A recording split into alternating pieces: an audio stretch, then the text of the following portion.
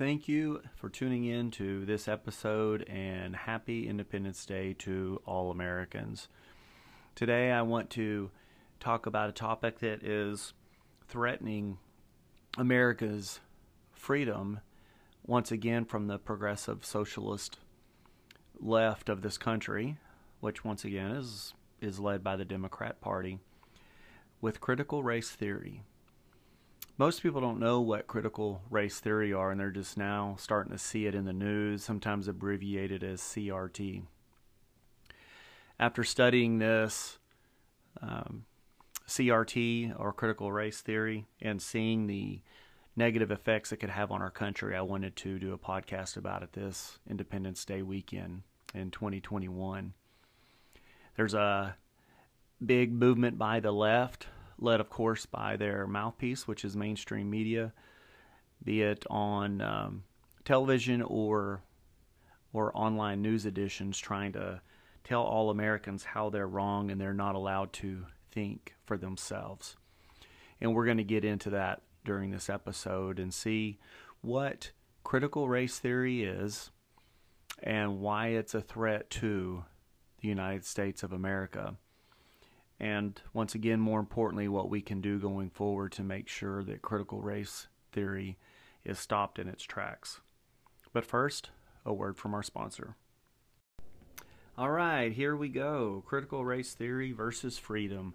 That's how I'm titling this episode, because honestly, that's what it is. Let's get into what's been going on. And first off, I'm going to start from an article from Brookings.edu, which, of course, they're smarter than most Americans, so they can get on here and lecture us and school us as to how incorrect we are and why. And I'm so happy to have them around. And these two people I'm very thankful for are Rashawn Ray and Alexandra Gibbons. And this was posted Friday, July 2nd, 2021. So just yesterday, this is hot off the press. Today is Saturday, July 3rd, 2021. So on Independence Day weekend, this is how they went into it with this garbage article. But let's get into what they said. First off, they had mentioned that Fox News has mentioned critical race theory 1,300 times in less than 4 months. Why? Because critical race theory, or CRT, has become a new boogeyman for people unwilling to acknowledge our country's racist history and how it impacts the present. And this is what they say about critical race theory, or CRT. CRT does not attribute racism to white people as individuals or even to entire groups of people.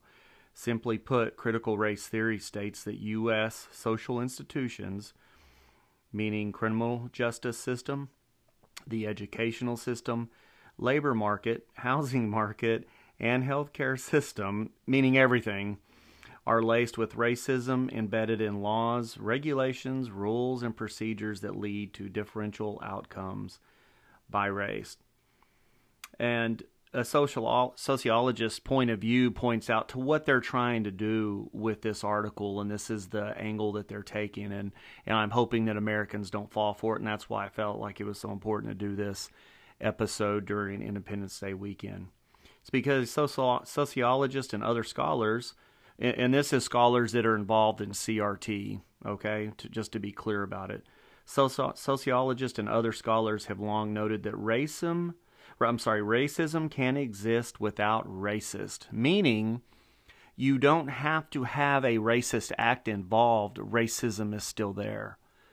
And you have to understand the implications of that for everybody, for all people, that no matter what you do or say, it's racist. It's racism, even if you're not racist. And I think if you're a racist person, that you are one of the most hateful people there are, and you are against Christianity, as you're supposed to love one another as equals.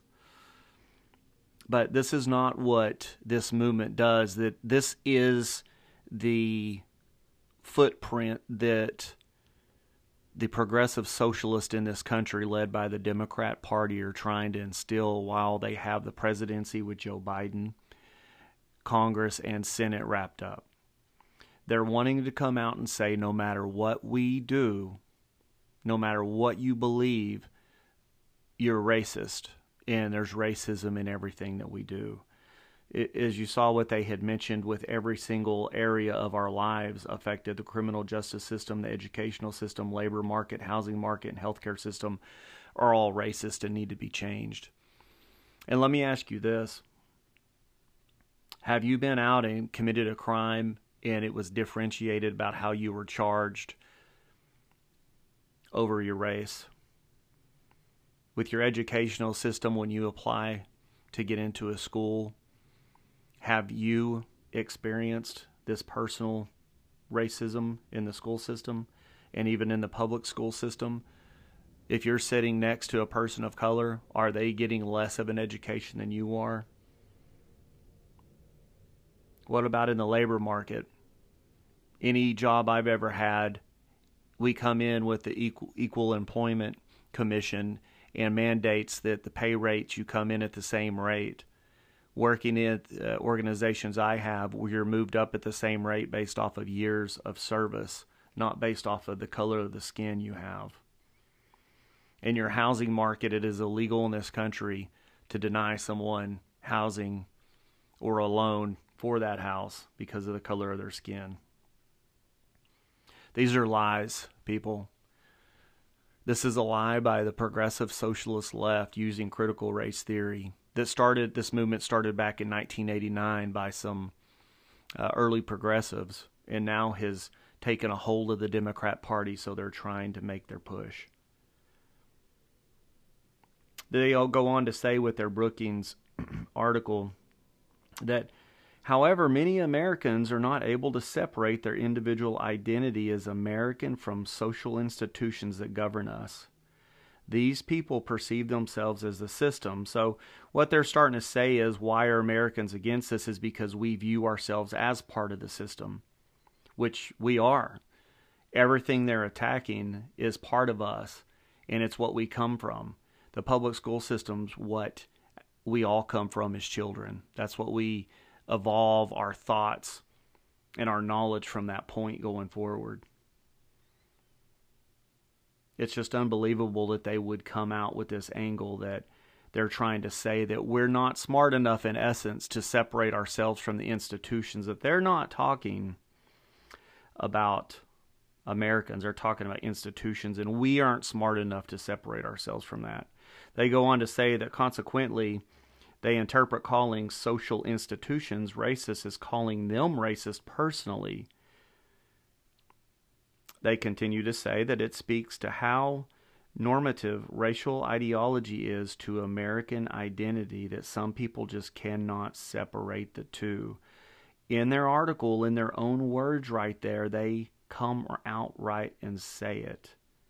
That your normative racial ideology is to American identity, that some people just can't separate the two. They're saying because we're inherently racist, that it's built into our DNA, that we are what they say we are. They go on to say, there are also people who may recognize America's racist past, but have bought into the false narrative that the U.S. is now an equal democracy. They are simply unwilling to remove the blind spot, obscuring the fact that America is still not great for everyone. Happy Independence Day, everyone. That's unbelievable that they would have the audacity to even put this in print to go out for others to read. Now remember, their goal is to trick everyone into thinking that, hey, even though you're not racist, you are racist because this country's racist. So therefore, if you don't do what we say and go along with our programs we're wanting to implement upon the masses, then you're part of the problem. It's just unbelievable that they would put this on here. And to try to say, and I'm going to get into my take on this here in a minute, and I'm trying to go through everything that these two wonderful individuals from Brookings.edu are saying, but it's really unbelievable that they would put this in here. And once again, nonetheless, on Independence Day. They go on to say that scholars and activists who discuss critical race theory are not arguing that white people living now are to blame for what people did in the past. They are saying that white people living now have a moral responsibility to do something about how racism still impacts all of our lives today. Policies attempting to suffocate this much-needed national conversation are an obstacle to the pursuit of an equitable democracy. What they're saying is that because of our past history with slavery, if white people don't go along with this garbage theory that they've come out, critical race theory, that you yourself are racism and part of the problem, because you're stopping them from getting their policies in place that's going to flip the script around and give out benefits to one group of people over another, just so they can get reparations or whatnot to feel like they've made up for the past wrongdoings, regardless of if anyone here did not participate in slavery, and even if you're not racist.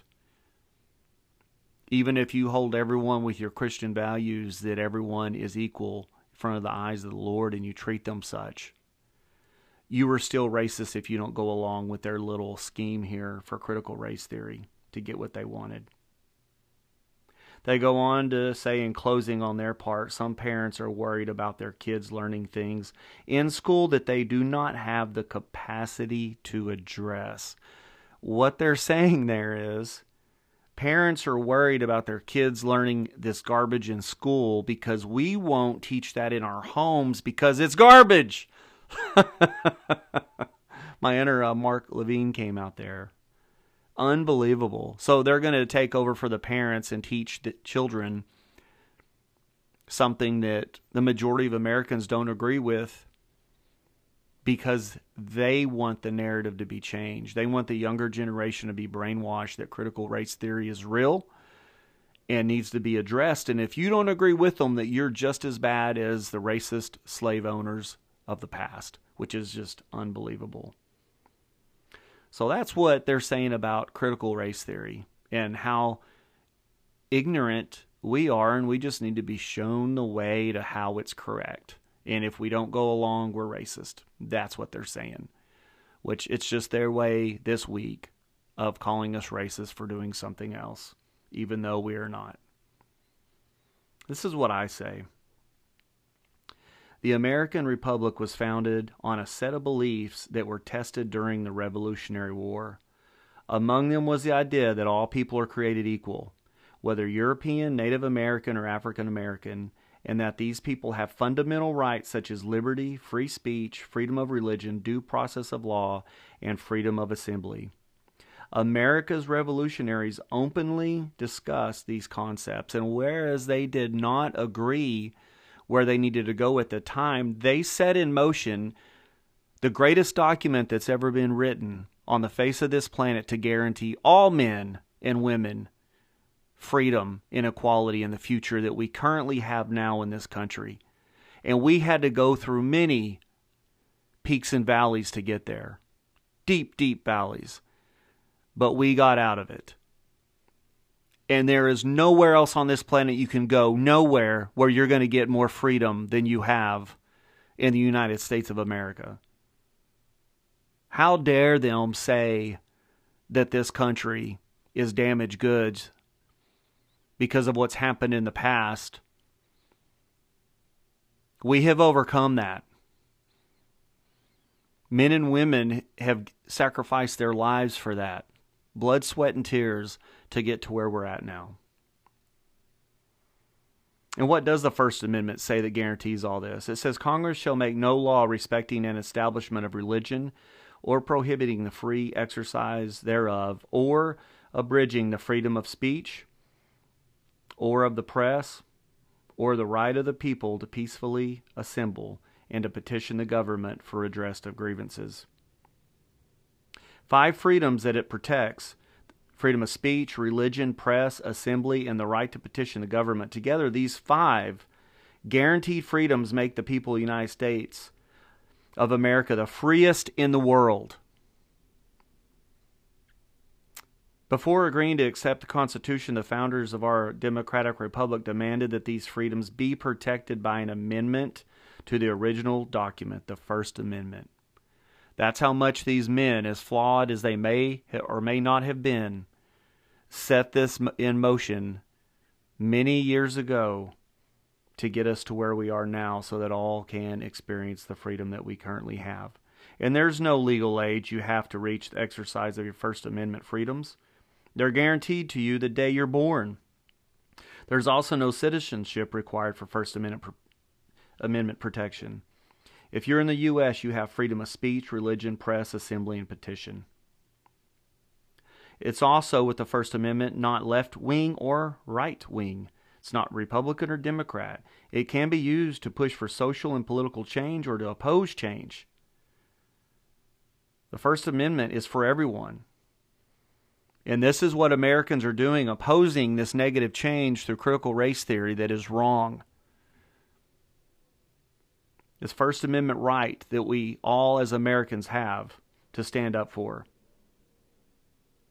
The First Amendment also protects us against the government limits on our freedom of expression, meaning the government cannot limit how we freely express ourselves.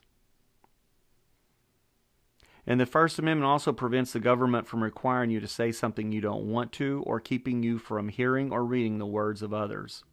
This is even if you never speak out yourself, you have the right to receive information or to reject that information and not hear it. So with critical race theory, folks, it is a garbage attempt by the progressive socialist of this country, led by the Democrat Party, to try to take our freedoms away and push us towards socialism.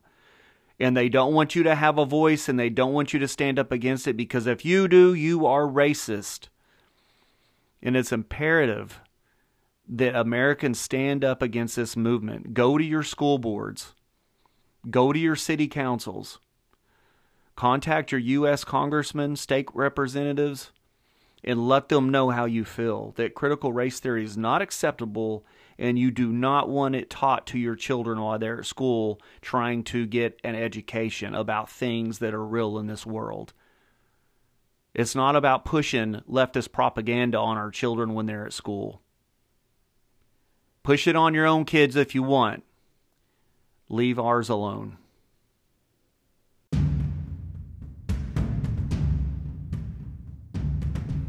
This will bring us to the end of the episode. Our nation is being overwhelmed by the socialist progressive movement, as shown on this podcast. Now is not the time to sit on the sidelines and allow this destructive movement to succeed.